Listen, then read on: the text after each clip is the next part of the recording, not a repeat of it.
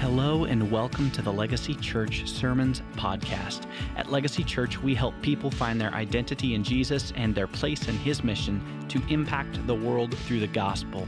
We ask that you grab your Bibles, listen up, and we hope that you hear a great word from the Lord today. Good morning. It's good to be with you today. I missed you last Sunday. I wasn't here. Thank you to Justin for opening a new series for us as we began Lent. We started a series called 5 Great Prayers for Lent. They're powerful prayers, they're vital prayers, they're prayers that we can learn from and prayers that we can maybe grow to imitate in our own prayer life. They can teach us a lot about talking with God. Last week, Justin looked at Hannah's prayer, really 2 prayers in 1 Samuel 1 and 2. One prayer where she lays it all out on the table, nothing hidden. She goes, what's the point? God knows my heart anyways. I'm gonna set it out there and talk to Him about it. And then a follow-up prayer, praising God for His faithfulness. If you missed us, catch it online. I caught up last week by watching it online. Today, I want to look at the pattern and kind of the presence of prayer in Daniel's life, the prophet Daniel in the Old Testament. So grab your Bible. You can use the index at the beginning to find the book of Daniel if you need to. It's page 762 if you have the exact Bible that I have. If not, you may need to look it up. But we're going to look at Daniel, and I want to give you a little bit of context, a little bit of background on Daniel, so as we get to reading, you have kind of an understanding of what's going on in his life and what kind of situation he was living this moment out in. So Daniel was a part of a conquered people. When Daniel was 15 years old, Jerusalem was ransacked by the Babylonians, and Daniel, along with many other Israelites, were exiled. They were deported to Babylon. They were now captives in a foreign nation. If you look at Psalm 137, it talks to you about how bad it really was when the Babylonians came into Jerusalem. It says that they mocked the people, they mocked their God, they ransacked their city, and they killed their children. Literally, Psalm 137 says that the Babylonians took the Hebrew babies and they threw their bodies against hard rocks. That's the awful atrocity happening in Daniel's day. He was then taken as a captive and brought to live in Babylon. When you get to Daniel 1, we find that Daniel as a young man is selected with a few others to be kind of used by the Babylonians in a strange way to try to control the exiled people, to where he's kind of one of the exiles, but he has a place in their government and their leadership system. And for all of Daniel's life from then forward, he was kind of stuck in the middle, being this exile, being this captive, being this oppressed people, seeking to always be faithful to God, to be faithful to His people, but at the same time, he has a real place in the secular, immoral, polytheistic, awful society of the Babylonians. When we read the story, we find the lesson that you probably learned somewhere along the way, maybe in elementary school. Maybe if you haven't learned it, this is the first unofficial lesson of the day. The lesson is that there's always a bigger bully somewhere, right? You've experienced that. You experienced it in your job today, probably still. And sure enough, it happened eventually. The Persians came in and they destroyed the Babylonians. They overthrew them. And they come in and they overtake Babylon. Babylon was full of exiles from many nations, not just the Jewish people, but many exiles from different places were all under the thumb of the Babylonians. And so the Persians come in, sweep the Babylonians out and say, well, these are all ours now. And at the end of chapter 5, we're introduced to a man named Darius the Mede. Somebody say Darius. We're going to learn a lot about Darius. We're going to read about Darius today. When you get to chapter 6, what's happening, that's where we'll be today, is Daniel chapter 6. If you found Daniel yet, if not, I'm stalling. I'm giving you more time. Daniel 6. When you get to Daniel 6, what's going on here is we're finding the Persians are setting up their new government. They've come in, they've taken over the Babylonian people, all the exiles that are underneath them, and they're placing a governmental system over all of the people living there. Here's verse 1. It seemed good to Darius, this is our guy, the new king in this territory. It seemed good to Darius to appoint 120 satraps over the kingdom, that they would be in charge of the whole kingdom. And the word satrap means protector of the kingdom. They're like governors over states or districts or regions. That's how you can think of them. Verse 2, and over the satraps, Darius placed 3 commissioners. or administrators. I'm going to call them presidents today because we're in the Western modern world. This is how we're going to kind of equate their governmental system. They had a king. His name was Darius. They had all of these governors over all these states. There's 120 of them, and Darius goes, God, that's a lot of people to keep control over. It's a lot of people to be watching and trying to manage, so I will put 3 presidents over the 120 governors. Think of it that way, of whom, verse 2 says, Daniel was one. So you see Daniel's place in this story at this point.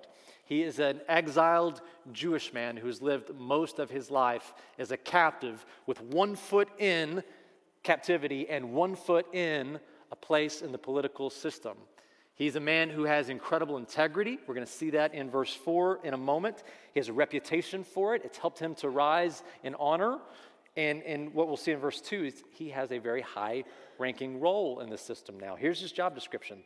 All of these satraps, 3 commissioners of whom Daniel was one, here's the job, that the satraps would be accountable to the presidents, right? And that the king might not suffer loss. So his job was to make sure there was no embezzling, no crooked deals, no governors tried to build their own little kingdoms and rise up against Darius at some point. He is a vital part of the political system in this territory. Now, of the 3 presidents, Daniel was the one. He was the best one. Verse 3 says this. Then Daniel began distinguishing himself among the commissioners and satraps because he possessed an extraordinary spirit. We'll come back to that. And the king planned to appoint him over the entire kingdom. So if you've ever had a job and been promoted, or you've seen someone else promoted, you know what it's like when everyone else around you sees that happen. Everyone starts to look and go, wait a second, why does he get the job, huh? And so there's 2 other presidents, and now they're going to become vice presidents under this one president. And guess what? This guy is one of the conquered people. Why is he getting this role? Right? That's how they're feeling. And it says that Darius, one of the things he noticed about him is he had an extraordinary spirit. And we don't know exactly what extraordinary spirit means. It could be he had the best attitude. He had a plucky spirit, and Darius just liked him. Now, he's over 80 now, so plucky, I don't know. Maybe you can be plucky at 80, I'm not sure. It could be that he had incredible ability. He was just really good at his job. It could be that his integrity, we'll read more about that his integrity just shined through. And Darius knew, I can count on this guy. I can trust this guy implicitly. This is my guy. It could be, we don't know this, I'm going to speculate a little. It's possible that Darius saw something in Daniel that was unique to all of the others, that Daniel had some kind of a relationship with, we'll call it the gods. Or later, Darius himself would say the living God. Right? So maybe Darius could intuit. He goes, something's different about this guy. He's in touch with some kind of higher power, higher being. It's an extraordinary spirit about him. This is my guy. I'm giving him the job. So you've got his place fixed in your mind, right? Stuck in a weird position all of his life, really, at this point. Now, pause there. I want to talk to you about Daniel's name. In Shakespeare's Juliet said, what's in a name? And in the Bible, a lot of times there's a lot in a name. I'll give you some examples of this. First one, Adam. Genesis 1, Adam. It's the proper name given to the first man, and it's also the designation for humankind. And the name Adam, related in Hebrew, is a word that means ground or dirt or earth. And that's a great reminder for us that it's God who made everything. It's not us. It's not mankind. It's no man. God formed everything, including man. We were just dust. We were just dirt, and it's out of God's power, His creativity, and His grace that He took nothing. He took dirt and said, we fashioned this into humankind. It's a good reminder. It's all in the name, right? It's Genesis 1. Genesis 25, there's a guy named Esau. You know what the name Esau means? It means hairy. It's because he was a hairy baby. Not quite as deep as Adam, but it has meaning. But Esau had a twin brother named Jacob, and Jacob came out right after Esau, and Jacob's name means he who supplants, supplanter. And we know the story is Jacob came and he supplanted Esau. He took his birthright, took Esau's birthright. He took his blessing on himself. He's the supplanter. It's in the name. And then Jacob, later we read, he wrestles with God through the night. And God gives him a new name. The name is, you know what it is? Israel. Israel means wrestles with God. And that's what Jacob did, and it's what the entire nation that followed out of Jacob, out of Israel, did with God all throughout the Old Testament. Wrestled with God. Get to the New Testament. Angel comes to a young woman named Mary, who's unmarried. She's a virgin, and says, Mary, you're going to give birth to a baby. You should name him Jesus. We'll call him Emmanuel. Jesus means Savior. Emmanuel means God with us. Everything you need to know about who Jesus is, it's in the name, right? Savior, God with us. Go a little further forward, there's a guy named Simon. He was a fisherman. That's what he did for a living. Simon's name means hears and obeys. That's what Simon's name means. He's one of the very first to hear the call of Jesus and to follow him and become one of Jesus' disciples. Isn't that amazing? Later, as Simon really hears and begins to understand who Jesus truly is, in Matthew 16, Jesus says, who do people say that I am? Simon gives the right answer, and Jesus goes, you get a new name. Your name is now Peter. And Peter means what? The Rock. Can you smell what The Rock is cooking? For the millennials who watched wrestling in the 90s.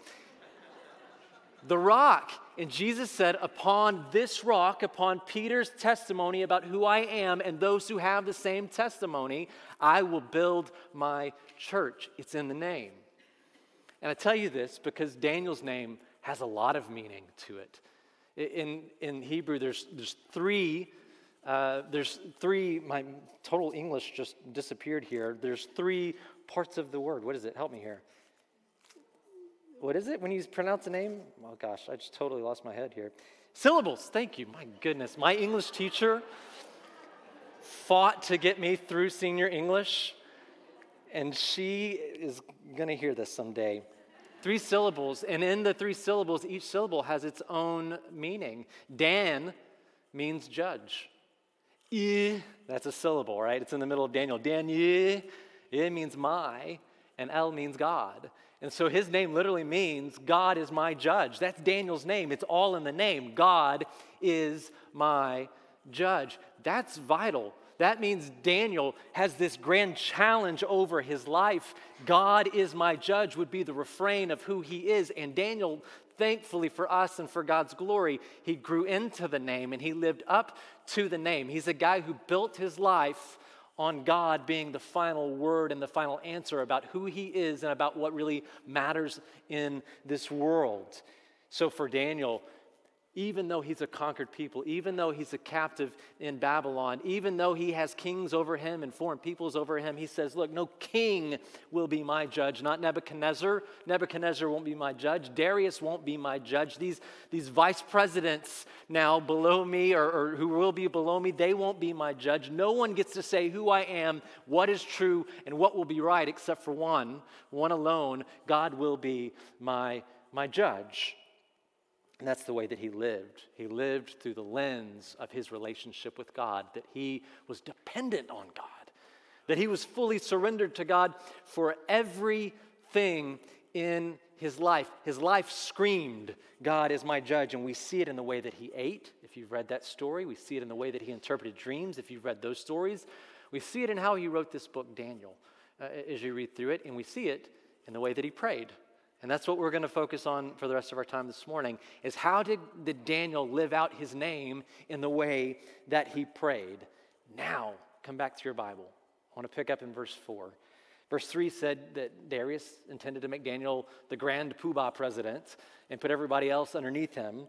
Verse 4, the other presidents, the commissioners, and the satraps began trying to find a ground of accusation against Daniel in regard to government affairs. But they could find no ground of accusation, no evidence of corruption, inasmuch as he was faithful. No negligence, no corruption was to be found in him. It's a problem now. So these men got together and they said, well, we won't find any ground of accusation against Daniel unless we find it against him with regard to the law of his God. Because we know he's faithful there and nothing will interrupt that. Verse 6.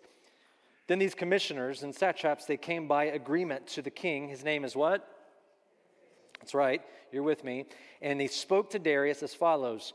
King Darius live forever. All the commissioners of the kingdom, the prefects and the satraps, the high officials and the governors have consulted together that the king should establish a statute and enforce an injunction that anyone who makes a petition to any god or any man beside you, O king, for 30 days shall be cast into the lion's den.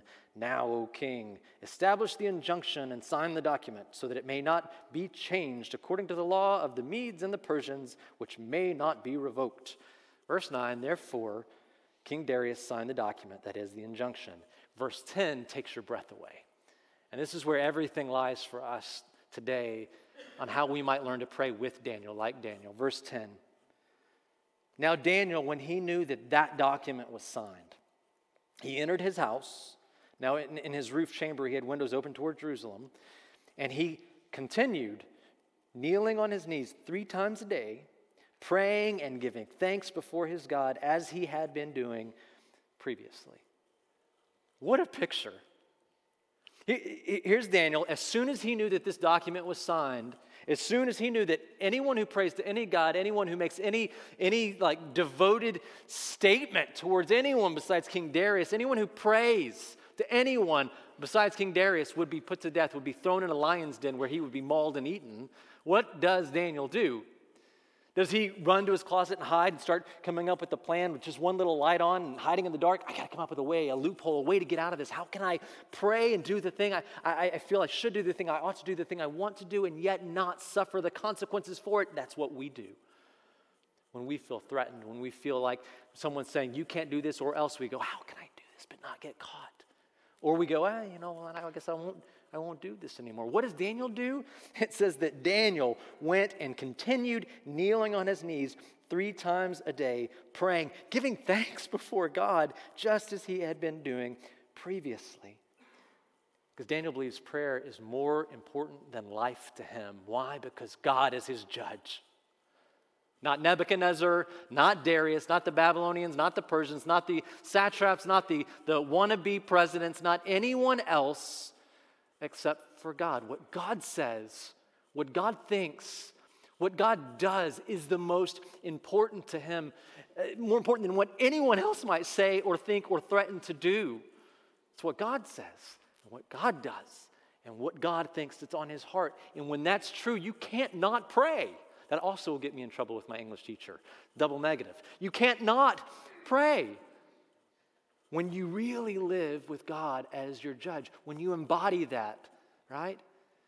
You can't not go to God and consult him and ask him, God, what do you think? What do you say? What are you doing? What are you going to do? What do you want me to do? How do I orient myself in the midst of this crazy place that I live with these crazy rules and views that are being imposed upon me, with all of the limitations that I have, even with powers that I have? God, what do you want me to do? How do you see this? Oh, eternal one, one who is God. God, what do we do here? What are you doing? And Daniel, he knew the penalty would be the lion's den. Daniel didn't know he would be delivered.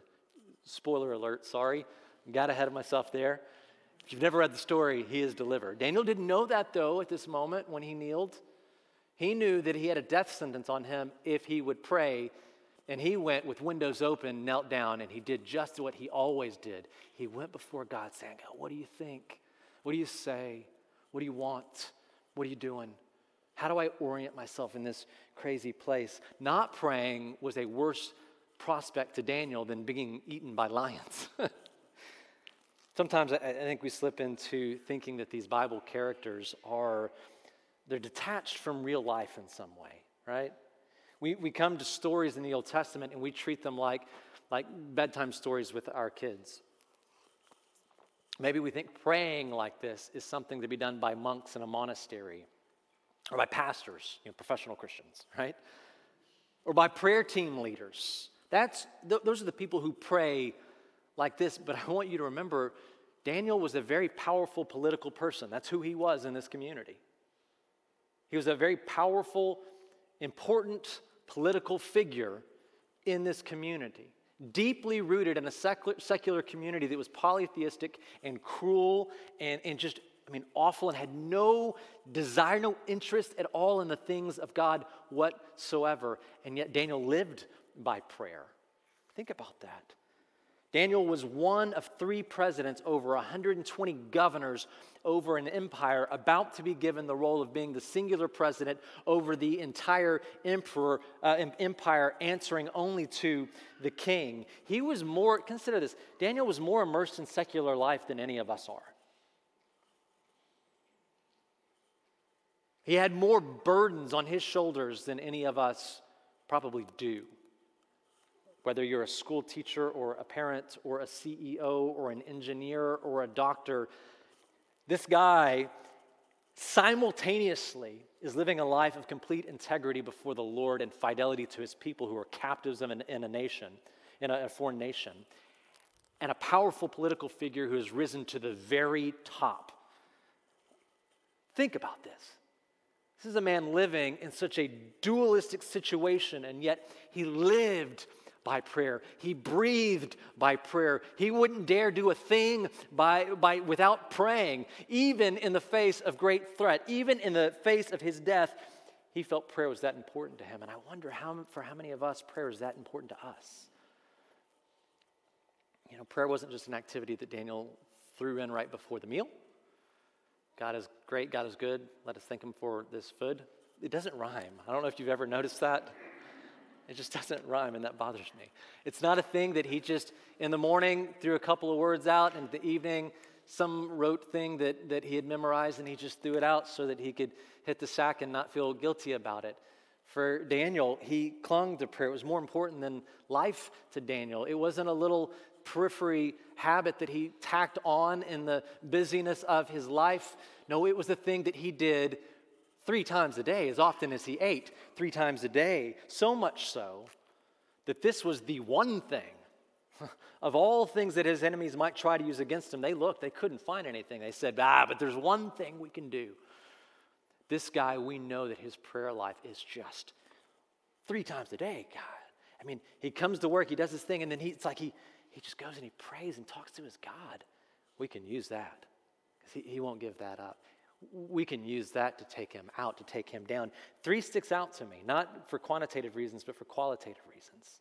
Not because of the number 3, but because of the regularity of it, the devotion to it, the way it seems to speak of how he clung to it. Here's the first thing we might learn from Daniel's prayer and how we might pray with him. Daniel prayed with discipline. Do you see that? It's not about the number 3, it's about discipline. Now, it's fair for you to say, but Kevin, when Daniel wrote this, he didn't say, I prayed 3 times a day, and so should everyone who loves the Lord pray 3 times a day. This isn't a case for legalism. This isn't even a prescription from Daniel. I prayed 3 times, so you too must pray 3 times.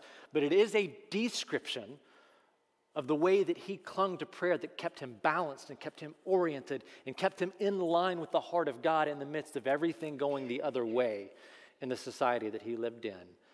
I think the discipline of his prayer life came to be one of the greatest strengths that he had as a captive in a foreign nation and yet pressed into a weird, twisted political system where he has to be faithful here and faithful here. He clung to this 3 times a day prayer to help him find and see reason. Richard Foster said this. He said, of all of the spiritual disciplines, prayer is the most central because, here's why, because it ushers us into perpetual communion with the Father. I think about prayer like this. Every day, I've got 4 kids. Every day, life is crazy. Every day, I have a job. Every day, we have lots of responsibilities. We're at 3 different schools with the 4 different kids. Some of you have experienced that before. It's all you do all morning is drive around, right? And you're basically an Uber service for children. They don't tip very well either, I've learned.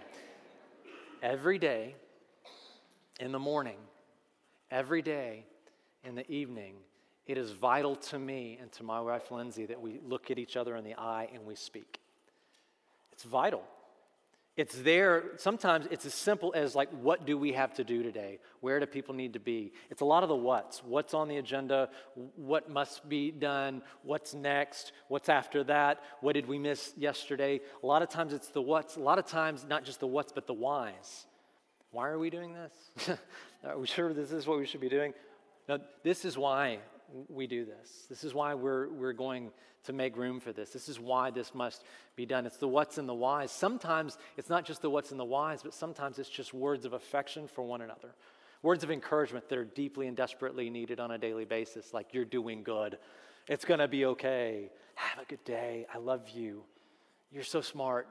That's what I say to her. She didn't say that one to me as much. She gives me more occasion to say it to her. It's not her fault. It's my fault. But it's these conversations that we have in the beginning and the ending of the day that do everything to orient me in this crazy life that if I'm not oriented well, like I'm just all day long, I'm just moving and going and I don't even know why. And there are days that we miss it. There are days where it's just absolutely nuts in the morning and everyone's fighting and nothing's going right. And it's like, just get out of the house, let's go. And that's all you can do. And I know it. I know it for the rest of the day. Even like missing the briefest of conversations in the morning, for the rest of the day, I know it. Something's off, something's not right? I suffer. And if we miss this often, if we miss this much, our relationship suffers. You know that. You get that, right? In a relationship, if you're not regularly talking, if you don't have some discipline to your talking, your relationship suffers. The bookends of our conversations, and sometimes there's a text or a call during the day, but the bookends, we got to do this before we go out into the world. And how did it go today? And are we going to make it tomorrow? They're vital to my marriage. They're vital to my family. They're vital to my being and my doing in life. And so that's why I do everything I can to not miss those conversations. They're important to me. I wouldn't dismiss them quickly. And yet I find myself dismissing those same conversations with God all the time. You get that? When Daniel prayed 3 times a day, it wasn't about proving himself. It wasn't about legalism. When he prayed 3 times a day, it was about relationship. Daniel wanted, in the midst of everything going on in his crazy life, to keep his relationship with the Lord central to all of it. To not miss a step, not miss a beat. To keep the main thing the main thing. And so he talked with God. He met with God. He asked God questions. He sought God's wisdom. He sought God's comfort, right? He sought God. He declared devotion to God. He offered praise to God. He thanked God. Even when he's being threatened with being thrown in a lion's den, he knows he has things that says he thanked God. Always giving thanks. And he listened for God's answers. How often did he do it? Once a month, once a week, every other day. As often as he ate. As often as he ate a meal, he's praying. I'm not talking about thank you for this food meal prayers, but as often as he would consume food, he would pray, which makes you think about Jesus saying, man should not live by bread alone, but by the very word of God, right? Like Daniel was living this out in his day, most especially in the face of temptation, most especially in the face of threat. Daniel would not miss a prayer appointment with God for anything. Let me ask you this. What if relationship building with God through prayer is God's means of strengthening your spirit, that you would avoid temptation or that you would persevere through temptation and he would break you free from the world's hold on you? What if prayer is the power that God is giving you to break free from the gravitational force of sin and brokenness in this earth and launch you into God's orbit? What if prayer is that for you?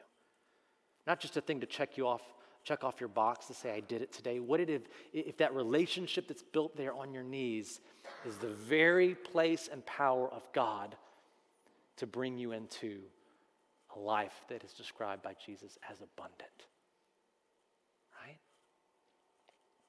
I'm not saying that 3 times a day is a magical number, but if we believe what Jesus said in John 15, that apart from him, I can do what? Nothing. Nothing. I'm driven to pray more. How much more? How much more? What's the number? More. And to do what Corrie ten Boom advised, she wrote, don't pray when you feel like it. Have an appointment with the Lord and keep it. Oh man, I like that, because a lot of us, what we do is we pray when we feel like it. You know, when I'm desperate, when I'm needy, when I'm clingy, when I don't know what to do, when I'm confused, when I'm sad, when I'm lonely, when I'm frustrated, maybe when I'm happy, right? When I feel like it, I'm moved to pray. She says, no. Don't let your emotions, don't let your schedule, don't let the situations of your life be what rules and guides your life. Set an appointment with God and keep it, that he might rule and guide your life instead. I think that's wise. And that's the place where I can go and grow in knowledge and relationship and faithfulness to God. And that's the place where he is strong, where I am weak, when I go to him in prayer. It's the first lesson we learned. Long lesson. I'll be quicker on the next two. There's three. First one, Daniel prayed with discipline. Second one is this. Daniel prayed with defiance. And I like that word. Because I don't know, some of you hear the word, you go, defiance. Well, that's naughty. He shouldn't do that. Some of you, like me, are like, defiance? Oh, here we go. I like that word. Something about that stirs me up and gets me excited. So what is it? Let's understand it, because we're torn right now in the room over this. Is this a good thing or a bad thing? Well, what's he defiant about? Is it just Darius's law that he has to break the law of God? I mean, yes, that's a part of it.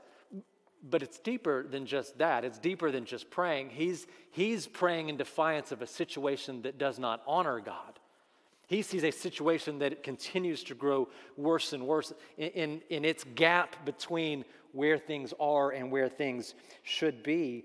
When you think about effective prayer, I believe effective prayer begins when you perceive that gap between where a situation is and where God wants a situation to be. That's where prayers get really powerful and really effective, when we notice the gap there. That's why Jesus taught us to pray this way. When he told the disciples, they said, how do we pray? How should we pray? We're going to get to this later in the series. But he said, you should pray this way. Father, your will be done. Your kingdom come. Your will be done on earth as it is in heaven. Your will be done. Your kingdom come on earth as it is in heaven. Things aren't like they should be. We get that. So God, there's a gap. There's a gap between how life is and the way it should be. God, your will be done on earth as it is in heaven. When we have this at the front of our minds in prayer, I think why Daniel prayed in defiant ways, why Jesus taught us to pray, that's a defiant prayer. Lord, your will be done on earth as it is in heaven. That's incredibly defiant. It's defying all of the schemes and the powers of this earth. It's defying all of the rulers of society is what's happening when you pray that prayer. And when that's on the front of our minds, it does a couple of things. One, it helps us to better perceive the gaps and to say, this isn't right. I kind of got used to this, and I didn't realize how not right it was. And now I'm starting to see how not right the situation is. And it begins to motivate me to live a life that is in God's will and God's way, to bring me out of the muck, out of subsisting, out of just kind of existing, and walking more now into life and life abundant. Then when we wave kind of our flag of faith out here to God, and it meets up with his flag of power and grace and his will, not only do we begin to experience his righteousness and his healing and his power, but we become conduits of that.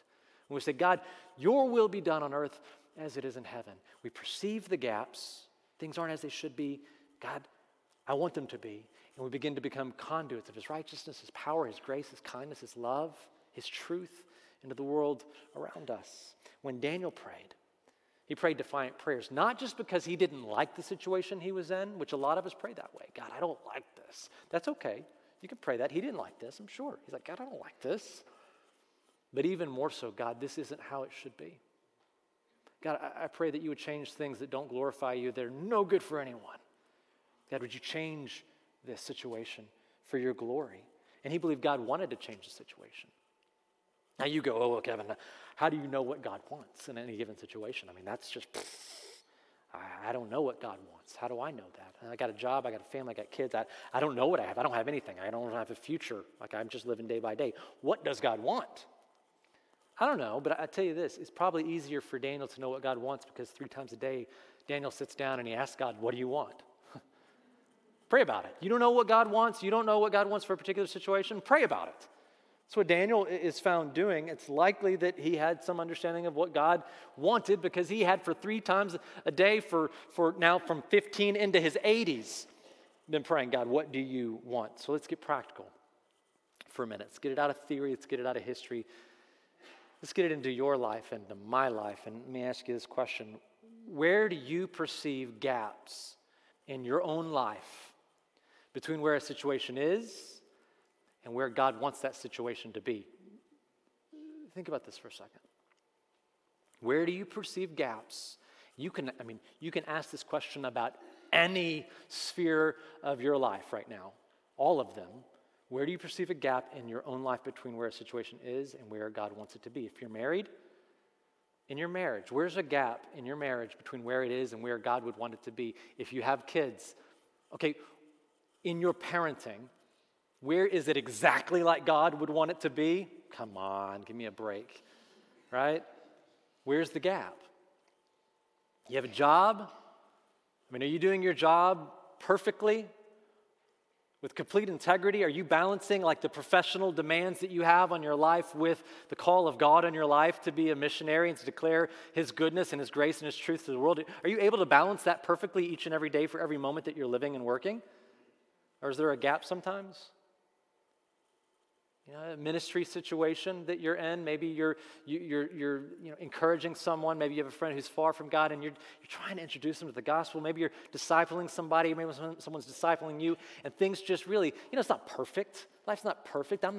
Are you perfect? Because I'm not perfect, and so I have a lot of answers to this question. I need a lot of paper to write down the situations. I need a lot of time on my knees before God to get answers for this question in the areas of my life.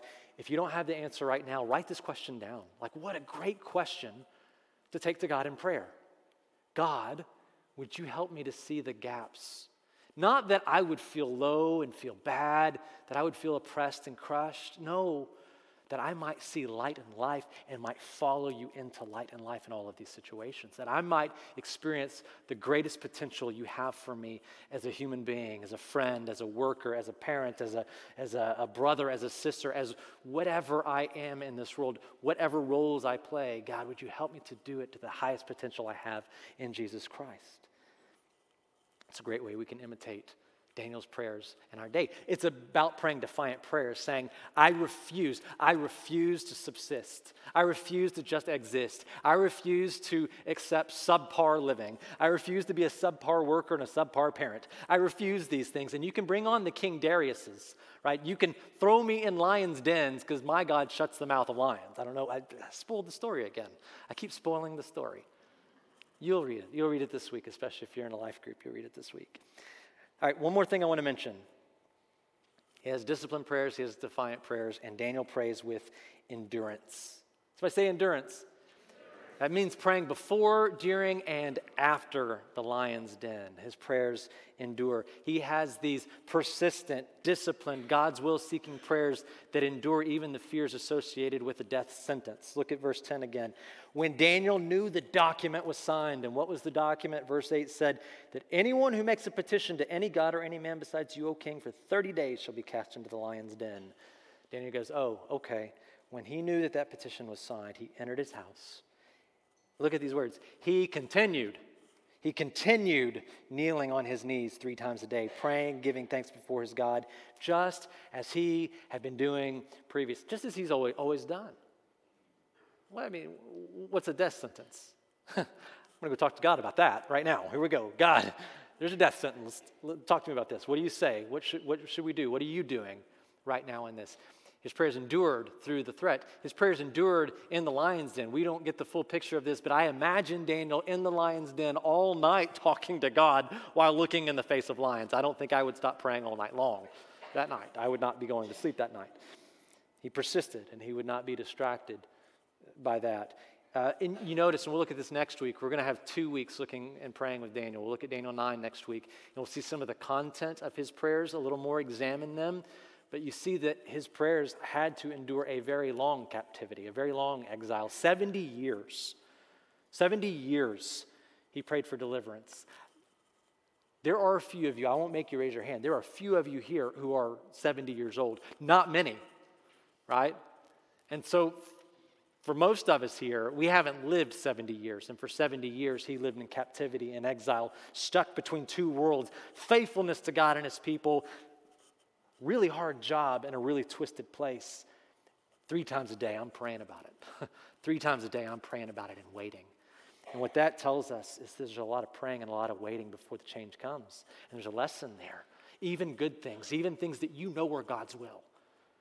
There's a gap here. You know what God's will is. Doesn't necessarily mean it's going to happen right away because you prayed about it once. You prayed about it twice. You prayed about it for a week. Sometimes there's a lot of waiting. Sometimes there's a lot of waiting. So what do we do while we wait? 1 Thessalonians 5 says this, while you wait. Rejoice always, pray without ceasing. In everything give thanks, for this is God's will for you in Jesus Christ. Man, that sounds a lot like Daniel's life. Ephesians 6:18, with all prayer and petition, pray at all times. Somebody say, all times. In the Spirit, with this in view, be on the alert with all perseverance and petition for all the saints. Jesus said to his disciples in Luke 18, he's giving a parable to them to show them that at all times they ought to pray and not lose heart. That's what we do while we wait. We pray. How often? While we wait. How long do we wait? While we live. Okay, do you see the pattern here? How long do you usually pray? How long do you usually endure in prayer over a thing? Because I'm good at praying sporadically. I'm good at praying in the moment. When somebody says, this is going on, I go, okay, let me say a prayer for you. I'm good at praying when I feel like it. I feel something, and then I pray. I'm good at praying for a few times for a thing, maybe a week, maybe a month for a thing. It's different. It's different to pray 3 times a day for a thing for 70 years. That's different, right? How long do you usually endure in prayer over a thing? Or how long should we? I'd say this, I wrote this answer. I'd say a general rule is to keep pressing through until God makes it clear for you to stop. So how do you know if it's time to stop? Well, either God is going to change the situation or he's going to change you in the situation. You follow me? Keep praying until God makes it clear you should stop. How do you know if it's time to stop? He's changed the situation, or he's changed you in the situation. Maybe he's changed your perspective about the situation, your view of what's going on, what you value in the situation, or maybe he's just changed who you are, what your place is in that situation. Think about this. When I was 16, checking my time here. When I was 16, a seminary student who was working in our church part-time as an evangelism associate or something, he came to me and he said, hey, Kevin, I know you feel called to ministry. I wanted to spiritually mentor you. I want to disciple you. What do you think about that? And I'm looking at him going, man, that's what I want to be. I aspire to be where you are. And so I think that's wonderful. And he goes, okay, we're going to meet at 6 a.m. before school for prayer and Bible study. Those are curse words to a 16-year-old, right? I almost backed out immediately, but now I'd already said yes. And so like my reputation, my call before the Lord is on the line. Like, okay, I'll be at your house 6 a.m. on Wednesdays. And so we were going to pray and then study the book of Colossians is where we were going to begin. And Richard Piles was his name. He had this idea that we would gather and we would spend the first 15 to 20 minutes preparing our hearts, going before the Lord, talking to the Lord silently in prayer before we began Bible study at 6 a.m. Did I tell you that? In his house, he had a kneeler. Some of you from your church tradition know exactly what that means. It's a little like soft pillow pad with a little wooden table, and you kneel and you pray at it. It's in the name. Remember what's in a name. For me, I had a chair. So I got to kneel at the chair. He had the beautiful kneeler. And I tell you, there was not one time that we met that after 15 to 20 minutes, he didn't wake me up from my prayers. Kevin, sometimes physically, Kevin, wake up. It's time to open the Bible and read. And we got through the book of Colossians, and I think he gave up on me and thought I would never amount to anything as a Christian or as a minister. But I struggle to endure. That's a snapshot of a much bigger issue in my life and probably in your life. I think about the disciples. I think about what it would have been like for them if they could have greater endurance in prayer. Think about the Garden of Gethsemane. Jesus told them, watch and pray. I'm going to go over here and pray alone for a time. And he keeps coming back and finding them what? Sleeping. Yeah. What if instead of sleeping, what if they huddled in small groups and they were going, our Father in heaven, hallowed be your name, your kingdom come, your will be done on earth as it in heaven. What if that was the simplicity of their prayer? What if that's all that they had? What if they did that all night long with Jesus? Certainly, Jesus would still have had to die on a cross. That was God's will. That was the plan by which we would be saved. It wouldn't have changed that situation, but maybe it would have changed them in the situation. Maybe their hearts and minds would have been alert to the things of God. Maybe their hearts and minds would have come in line with the things of God. Maybe Peter wouldn't have grabbed a sword and tried to kill, and he just barely missed and caught an ear of a soldier. Maybe Peter wouldn't have denied knowing Jesus 3 times and kind of destroying himself over it, right? Maybe the disciples wouldn't have lost all hope and run and hidden in fear in the upper room when Jesus died, but instead they would have remembered the things that Jesus had told them. They would have remembered that he said, in 3 days I will rise again. They would have remembered all of his promises, and they wouldn't have run and hidden. Maybe if they had endured in prayer, they would have been changed in that situation, and the way that they walked would have been full of hope, full of faith, full of abundant life, and not full of missteps as his disciples. Maybe if they had endured, but without disciplined prayer, without defiant prayer that sought the will of God, without endurance, what did they do? Well, the disciples fell asleep in the garden, and they fell apart in the face of their fears. That, good grief, y'all. This is like my life over and over. You relate? Fall asleep in the garden and fall apart in the face of our fears.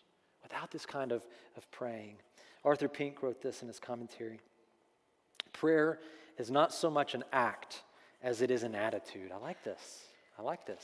It's not so much an act as it is an attitude of dependency upon God. It's a good point for us to end on today.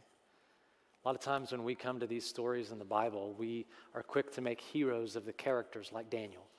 He's the hero. I mean, look at what he did.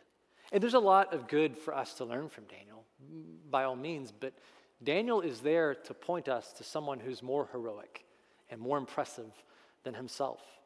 You get this, right? Daniel was the innocent one, and yet he was sentenced to death. But there was someone who was more innocent than Daniel, the sinless Son of God, who was sentenced to death on a cross. Daniel had incredible faith, had impressive faith in God and all of the crazy circumstances of his life and the twisted world that he was living in. But we know someone who did more impressive things and had more impressive faith in God's plan and God's will, even than Daniel and the twisted world that he lived in. It's Jesus, right? Daniel came out of the lion's den without a scratch.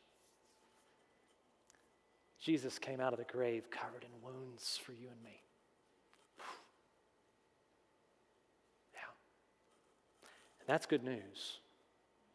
It's good news because it tells us that Jesus was judged for us, so we don't have to fear judgment any longer.